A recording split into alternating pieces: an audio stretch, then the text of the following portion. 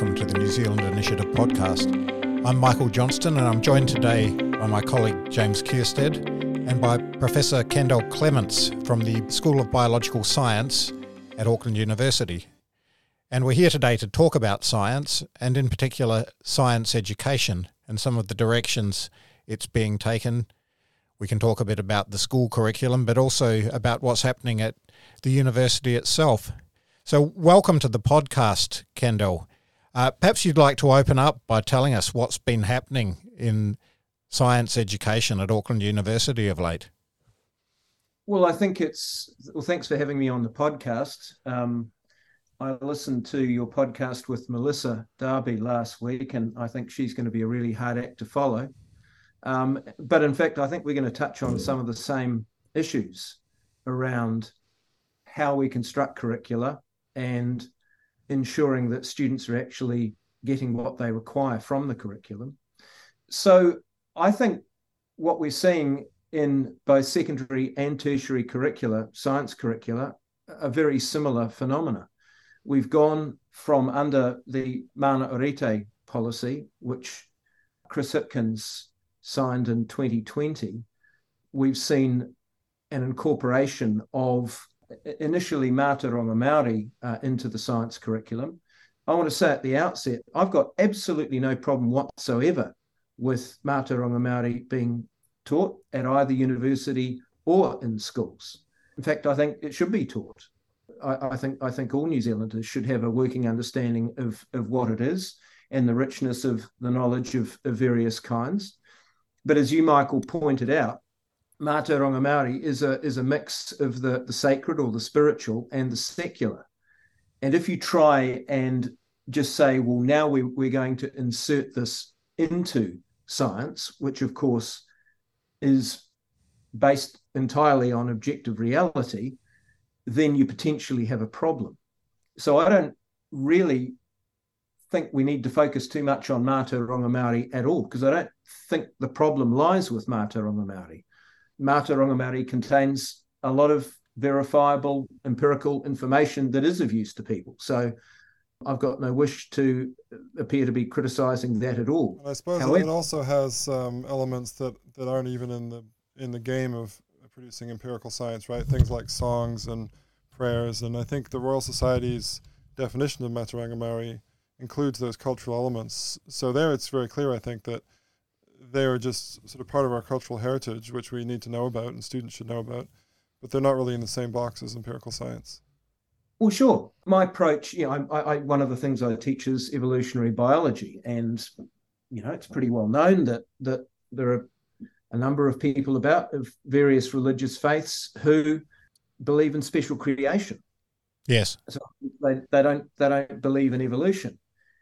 I don't think it's appropriate for me to get up in class and start going on about saying this is all nonsense. I don't think that benefits anybody. But neither can you insert young Earth creationism in a course which is scientifically based and about evolutionary biology. Precisely, and that's the approach I've taken in the past. But I can't do that if I'm told that we have to teach it in science class. That's right. So can you be more specific about the issues that you're facing at the moment as a science academic in terms of what's happening at Auckland University and how the science curriculum is being challenged by some of these extra scientific ideas? It's uncertain at the moment precisely how it's going to look. So the faculty or the university is in the process of instituting compulsory stage 1 Waipapa Taumarero courses into each faculty. What does that mean for the listeners, please? Well, that's the name of the name that was gifted to the university. That's our Māori name. I see. And what's the purpose of these courses? The purpose of these courses, more broad, I'm probably not the right one to be asking that, answering that. The purpose broadly is, I think, to give students an understanding of Mātauranga Māori, of things like tikanga, of to some extent tertiary, and so on. So it's one could see it in that sense as almost civics applied to New Zealand. I'm trying to steelman the position at the moment. Yes. If you can't tell. So, and I don't have a problem with that so much. It's really the way it's now being framed, and we've seen a switch, and I think you've noticed this too in recent times. The advice that the ministry is getting from people like the Science Learning Hub, they've shifted from talking about inserting Mātauranga Māori concepts into science to framing the curriculum in terms of knowledge systems. Yes.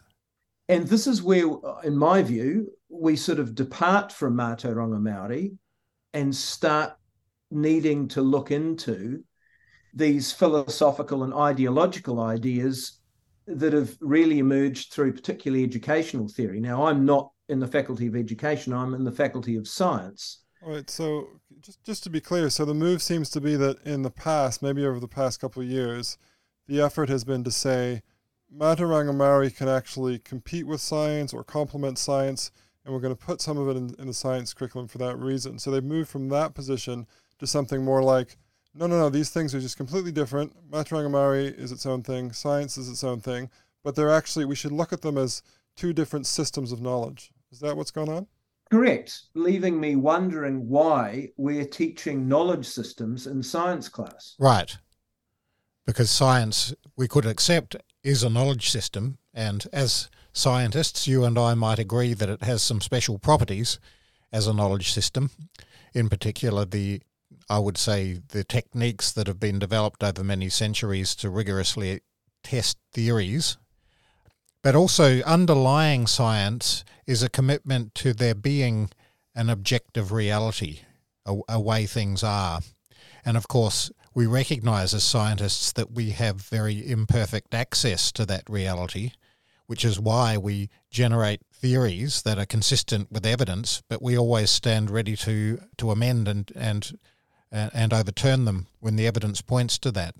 Okay, but I mean, I suppose they might say something like, well, there's a certain set of procedures and practices that have emerged, that did emerge in early modern Europe, and that's kind of the Western way of doing science, and why not be more open-minded? Maybe there are other ways of doing science and approaching knowledge that use, indigenous tradition. So what's wrong with that?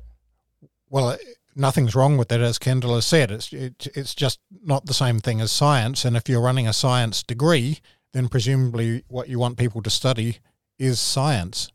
But the point that I'm making alongside that is that at a deeper level, there are different knowledge systems, and some of them acknowledge the existence of an objective reality, as science does, and others don't.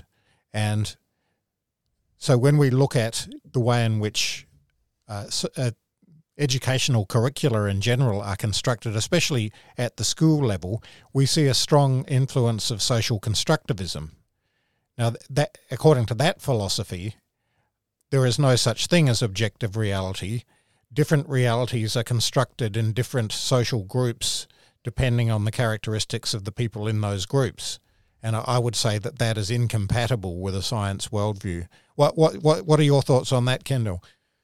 I totally agree. I was just reading, I can read you a couple of quotes if you want, but Michael Matthews, who was in the Faculty of Education at my university in the 1990s, but left largely because of the constructivism.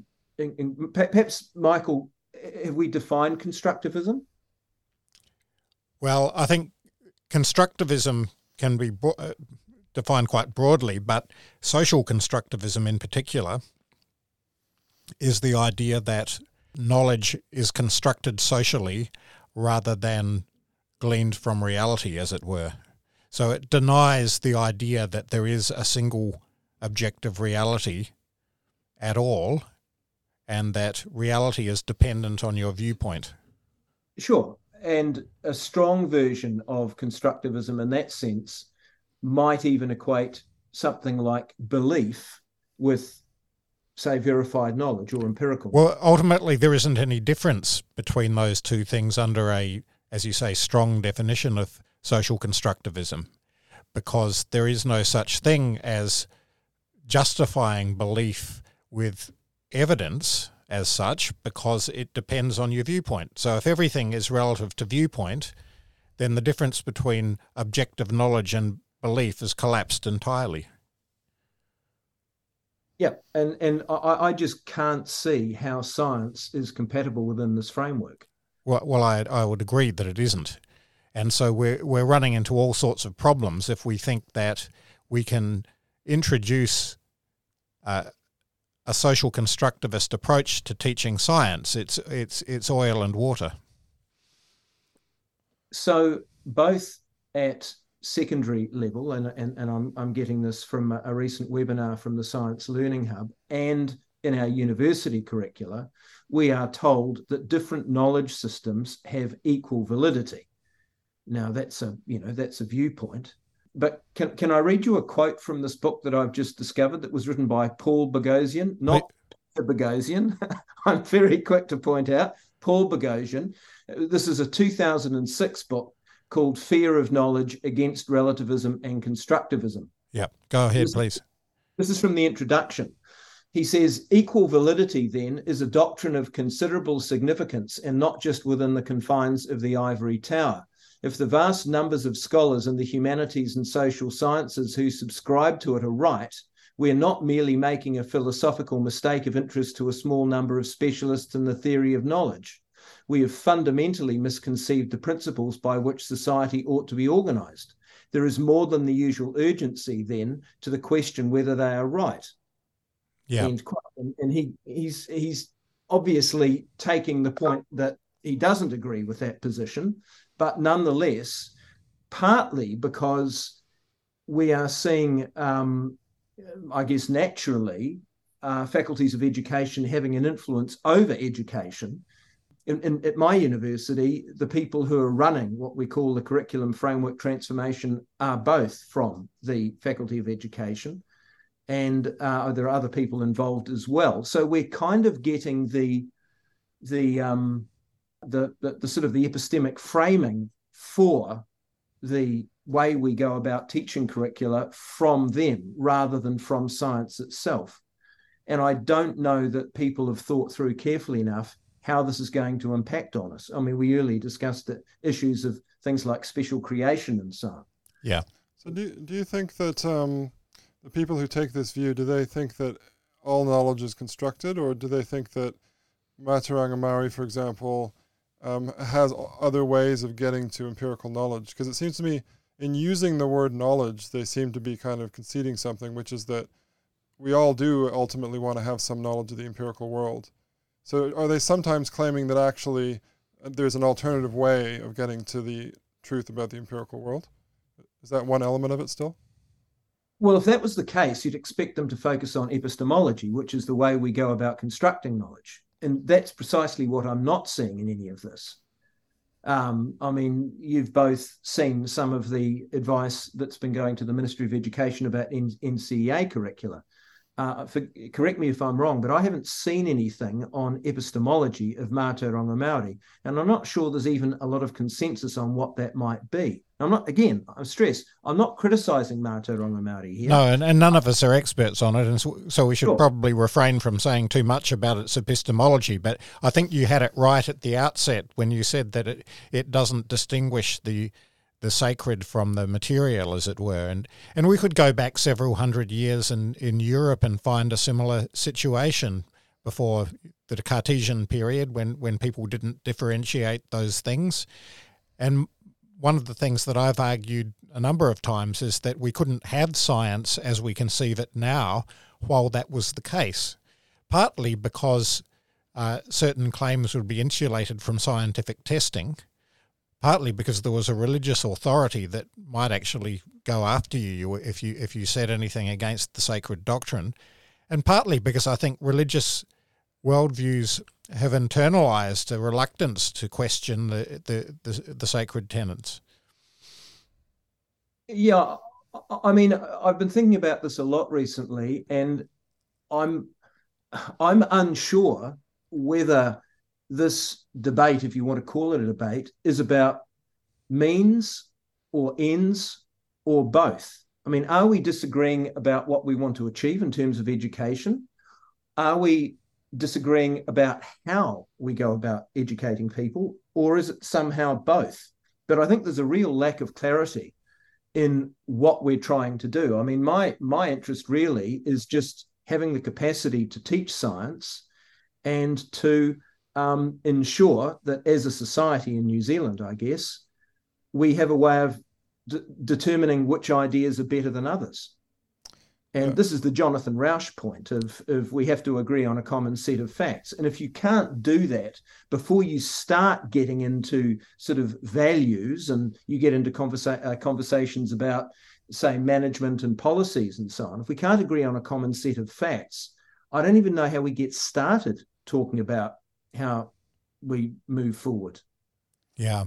And it's also made difficult if criticising certain points of view is off the table or seen as unacceptable. And I think you've experienced some of that. Yeah, I can see why you might think that. So I think this is part of the problem. If one comes up with a let's say a spiritual concept, we don't really want to criticize somebody's spirituality. I mean, that's not something that we should be doing. No, and it's one of the reasons why we have a secular education system, so that people can have their sacred beliefs, but people can have different sacred beliefs and take part in the same education system that gives them the same views in terms of more objective approaches to knowledge construction. Sure. I think the real problem is when you're embedded in a system that says these different views must be considered to be equivalent. And I don't know if people actually thought through what they meant by that. Yeah. Equivalent in terms of what? Well, how do you even compare them if you assume that these are actually completely different systems of knowledge and they presumably have different sort of criteria for knowledge? Then what does it even mean to say they're equivalent? Because surely they're just completely incommensurable. Well, you might mean of equivalent value, which would be a defensible position if you were talking about what gave people a sense of belonging or a sense of place in the world. It's another matter if you say which system of knowledge will give rise to technology that works most effectively. That's a different question, and that's one that you could test more empirically. So, but then it would seem to be the case that they're actually all both of these systems would then be competing towards achieving empirical knowledge, and you'd have to use a common framework for them both, right? So it just seems really hard to think about once you start saying things that are that radical as there are two different systems of knowledge, rather than actually all of us try and reach knowledge of the empirical world in a similar way, or at least the methods by which we reach the truth about the empirical world, the reliable ones are common to all different cultures. Because otherwise it seems very, very strange that you seem to be saying something like, in some cultures, they have a different mathematics or demonstrable truth is different, eyewitness reports aren't as valuable. And that just seems very implausible. It seems implausible, and yet those claims just like that have been made.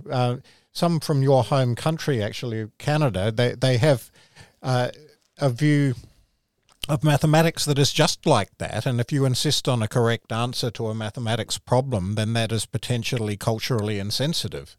This claim has been made, and you will see shades of that in New Zealand's common practice model for numeracy. This is a framework that teachers are supposed to use in our schools to approach mathematics, and it seems to me a catastrophic position to take for something like mathematics. That common practice model, I had a look at that, and if anybody is in any doubt that postmodernist ideology is being infused into our secondary school curriculum, just go and have a look at that. Yes, indeed. The numeracy one in particular. I think the literacy one is also incoherent, but for slightly different reasons. It's the numeracy one where you really see that postmodern stain. So just just to be very clear, a draft structure for the Faculty of Science Waipapa Taumarero course wasn't just talking about Mātauranga Māori and science as different knowledge systems. They also included things like the social sciences and other forms of Indigenous knowledge and so on. And so this is where that's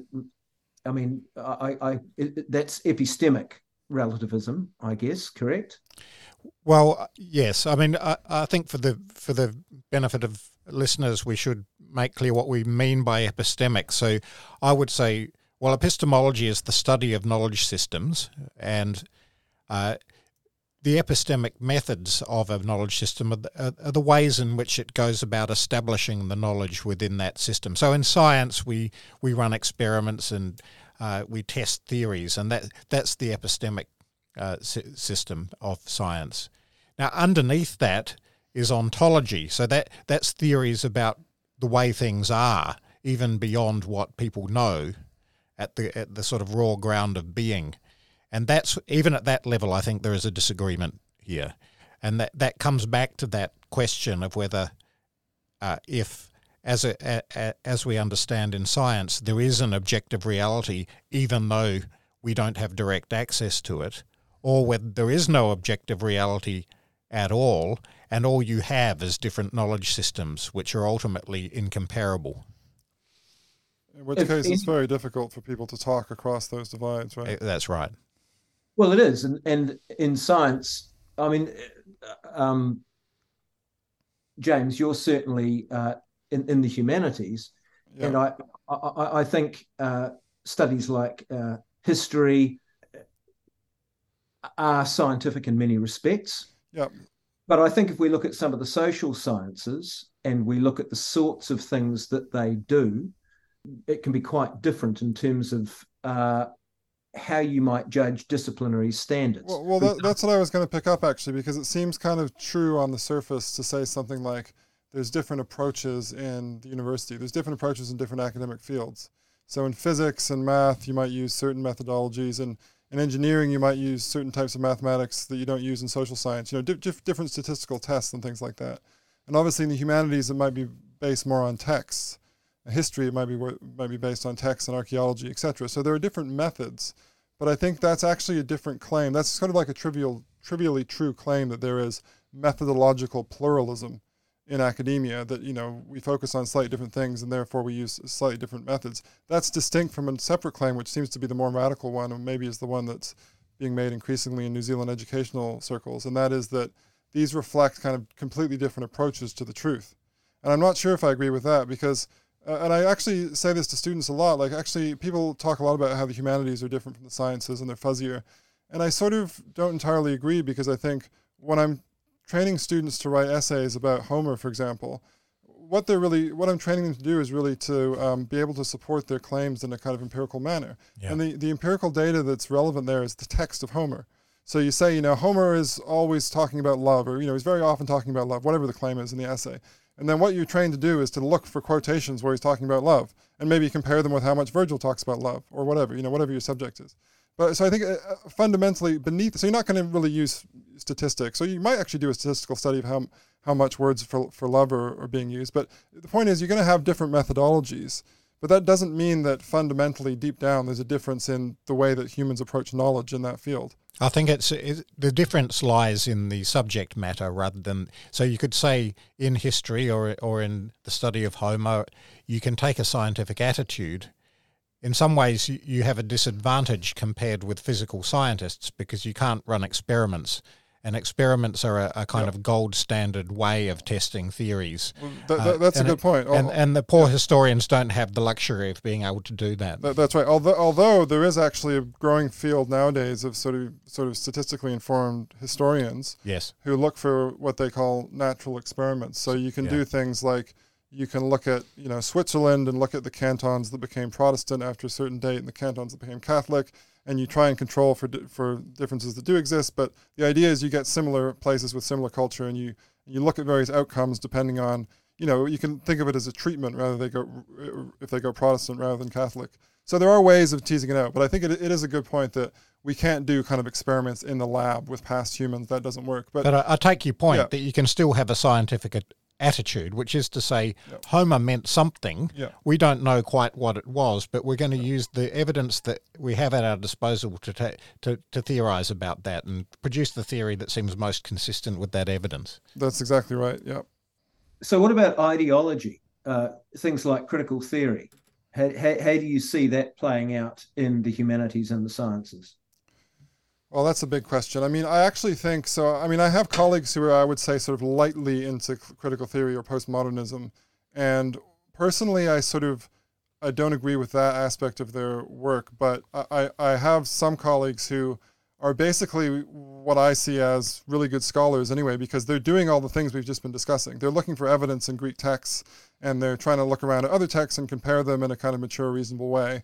And then often, at the beginning or the end of the paper, they'll tack on a theoretical bit, which I find less persuasive. So I think that kind of stuff I will defend because most of it is just good work. It's good scholarship. I think there's more of a problem when you really deep down start to believe this stuff and you believe that kind of what you feel will trump the evidence that other people can bring to bear. And, just asserting something is the case from your perspective is enough to kind of overwhelm empirical argument. I think that's when it becomes very problematic because actually, it's sort of true that it's important to be aware of your own perspective. But the reason that it's true isn't because you should lean into your perspective and not look around for actual evidence.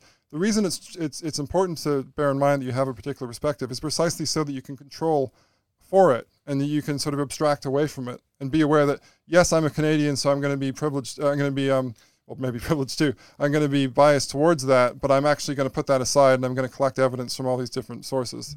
That's right. And I see science as a training in doing that par excellence. It's kind of the best way that I know of to try to distance yourself from your feelings about something, from your opinions about something, and to try to rigorously focus on evidence and reason. And that is not an easy thing for human beings to do. It's a very difficult thing. And we forget that at our peril, I think.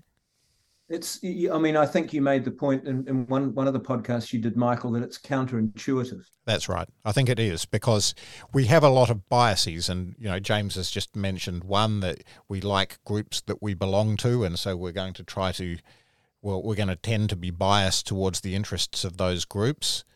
Whereas science tries to take a more universal view, what is true everywhere and always, rather than what's only true for one group of people or another.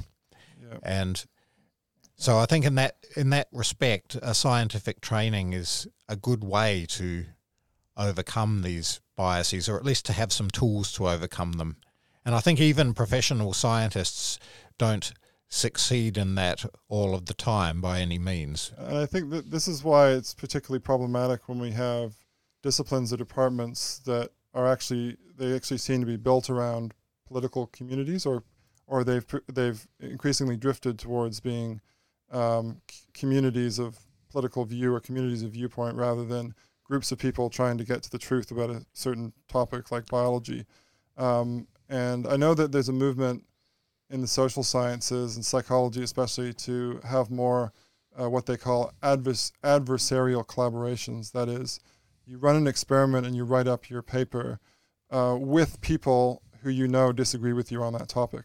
And the point of that is precisely to kind of utilize this known tendency of humans to cherry pick evidence that's on their own side, or be more attentive to evidence that's on their own side. So I think one of the things which has gone wrong, I think, with the departments of, let's say, gender studies or various studies, departments of race in the U.S., isn't that those aren't good things to study. I think they're extremely important things to study.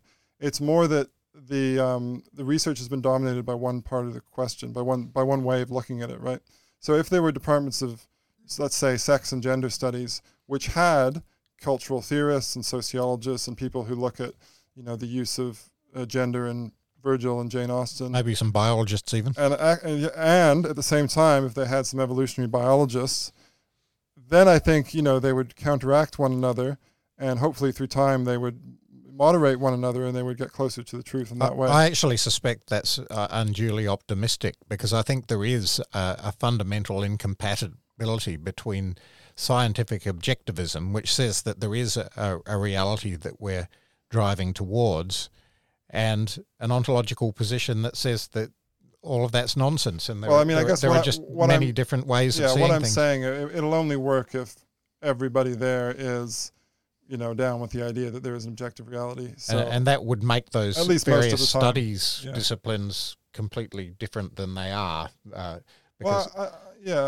don't know. I mean, I think, as I say, you can still have people using different methods. I mean, if it's only to the extent that there is a cultural aspect to gender. There is some extent to which, acting as man and woman is culturally determined. So I don't have a problem with some kind of research institute or department where there are people who are more inclined to that way of seeing things and are doing it by studies of gender in literary works or artistic representations. I don't have a problem with that, as long as they're doing that in a reasonable way, in an empirical way. And I think that's possible.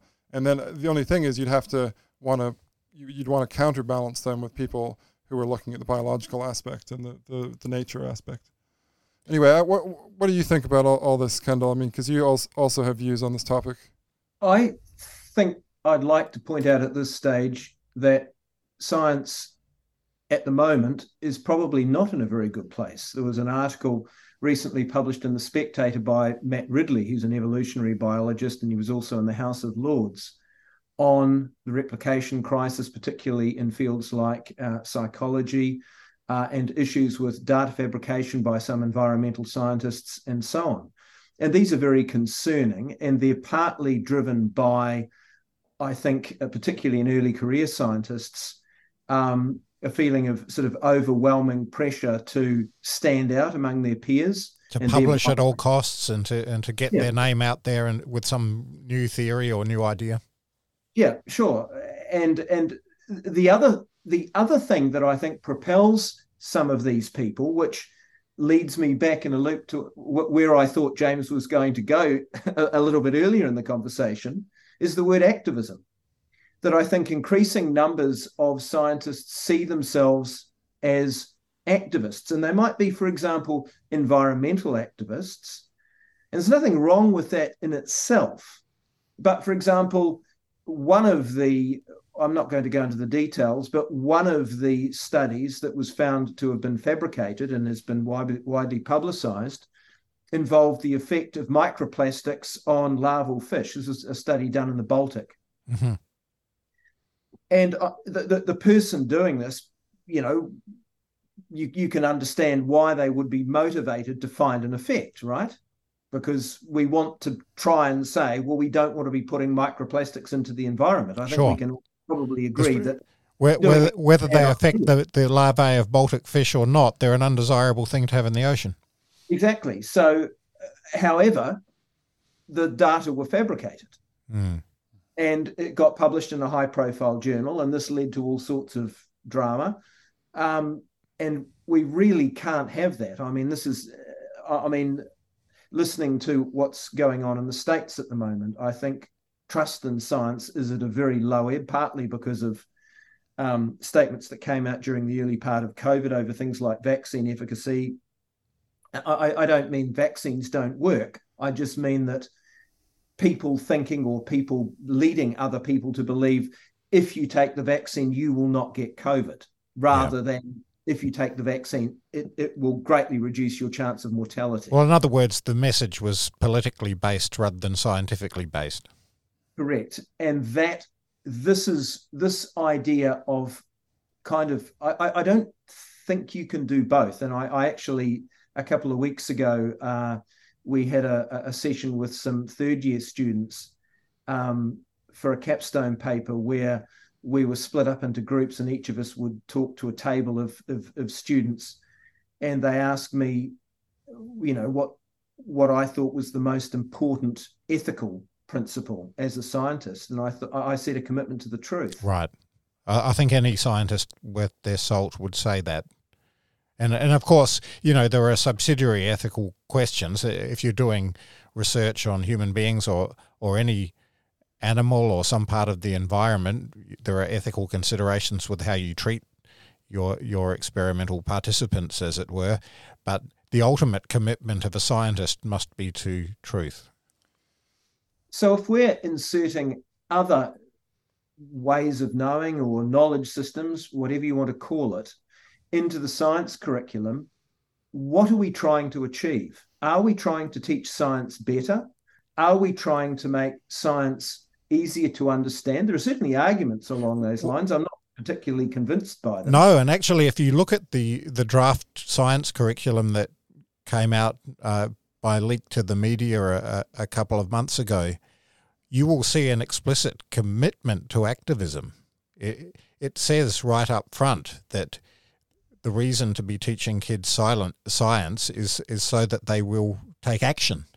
Yeah, well, I think that's precisely the opposite of what we really want to be teaching people. And that's not so that we have kids who don't care about the environment, pollution, and all of those sorts of things, but rather that,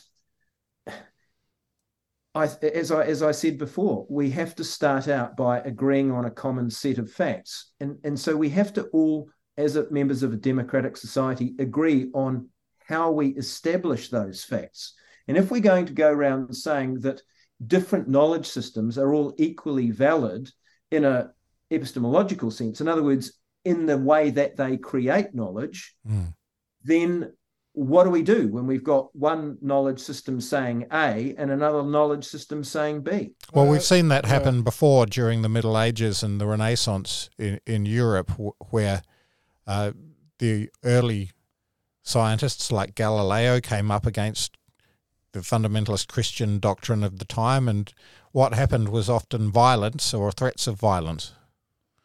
Yeah, well, you end up in a Foucauldian universe where if the only way, if all views are more or less equal because they're all culturally or socially constructed, then there is only one way to solve those, and that's by exercising power. Right. Yeah. I think there's an even stronger point, though. It's not just, in my view, that we all have to band together and agree on how we produce knowledge or how we arrive at knowledge because that's sort of better for society, although I think that's very true and it's very important. It's more that some ways of approaching knowledge and trying to get to knowledge are just work better. They just help us get to accurate and true knowledge more effectively than others. And that ultimately is the justification of doing it one way rather than another. And I think that the way that you get to the truth more effectively, it's the same for all people. I mean, it's the physical universe is the same for all of us. And these methods are powerful wherever you use them. And that's one of the great beauties of it, right? Because, you know, the modern scientific revolution, I mean, it had roots in early modern Europe, and it was Western science for a while, and I think that's kind of usable as a historical term. But since then, it's expanded across the world, and now the science that we use, you know, if you go into a hospital, the medicine they're going to be using in Beijing is the same as the medicine they're going to be using in London or in Sydney or in Brazil. And it's accessible to everybody. Yep. Can I finished reading a book recently by the computer scientist Judea Pearl, and the book's called The Book of Why. He's written a whole lot of technical papers, but this particular book is a so-called popular version. It's actually quite mathematical in places, and I struggled with that to some extent, I have to be honest, but I thought it contained all sorts of really interesting ideas about what we should be trying to achieve with science, and that is to distinguish between cause and correlation. Right. So in other words, we want to try and establish the mechanistic basis for why things happen, not just that they happen, because it's like, the example he gives is, you know, the cock crows just before dawn each morning. Do we think that rooster crowing is what makes the sun rise? Well, nobody actually believes that. But the example he gave was in relation to the use of vitamin C to prevent scurvy. It was known since the 18th century by British sailors that if you had citrus, you wouldn't get scurvy, which of course is a major problem and killed thousands and thousands of people. Yeah. And so they started using limes, and in the beginning they was using Valencia lemons from Spain, which were very good and contained lots of vitamin C. Then for reasons of cost, they switched to using limes from the West Indies, which didn't contain as much vitamin C, but still stop you getting scurvy. But then people realized that people who ate fresh meat didn't get scurvy either. And of course, there are vitamins in meat as well. And then they thought, well, that's great. So we can preserve meat, mm-hmm.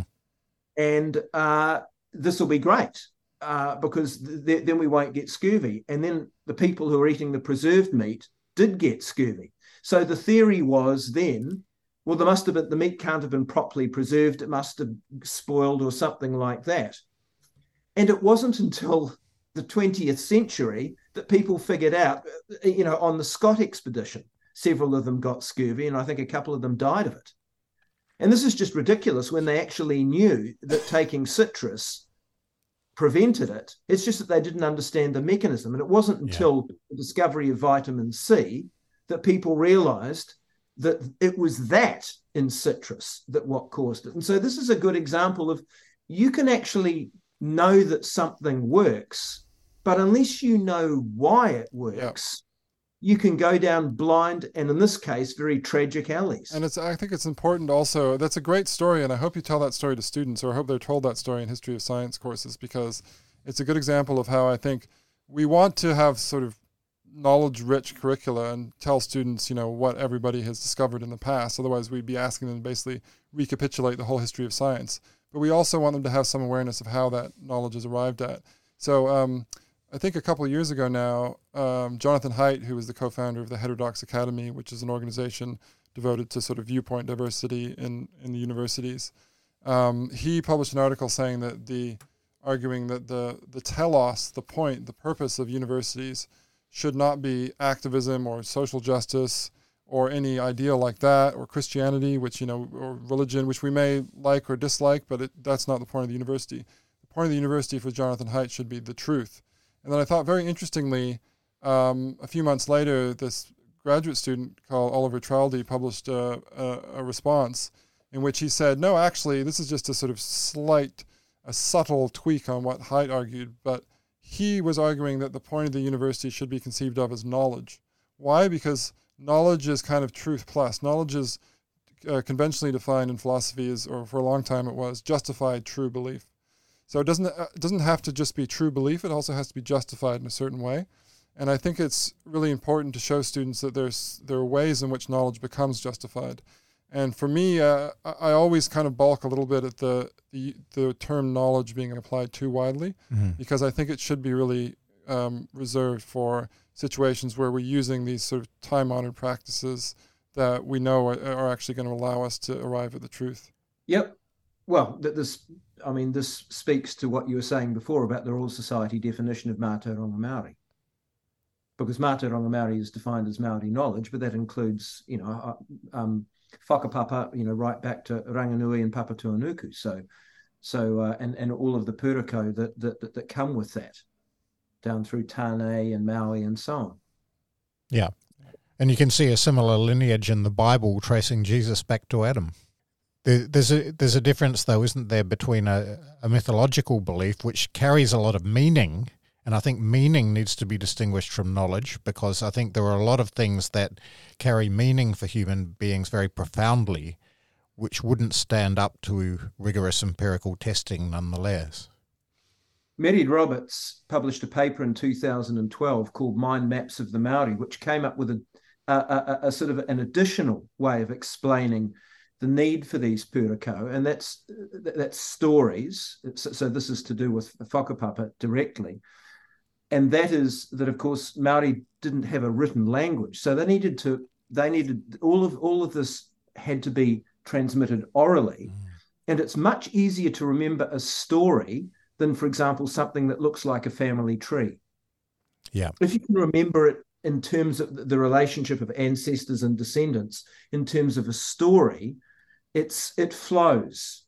Yeah. And so that greatly aids oral transmission, I think. So that's another sense in which that works.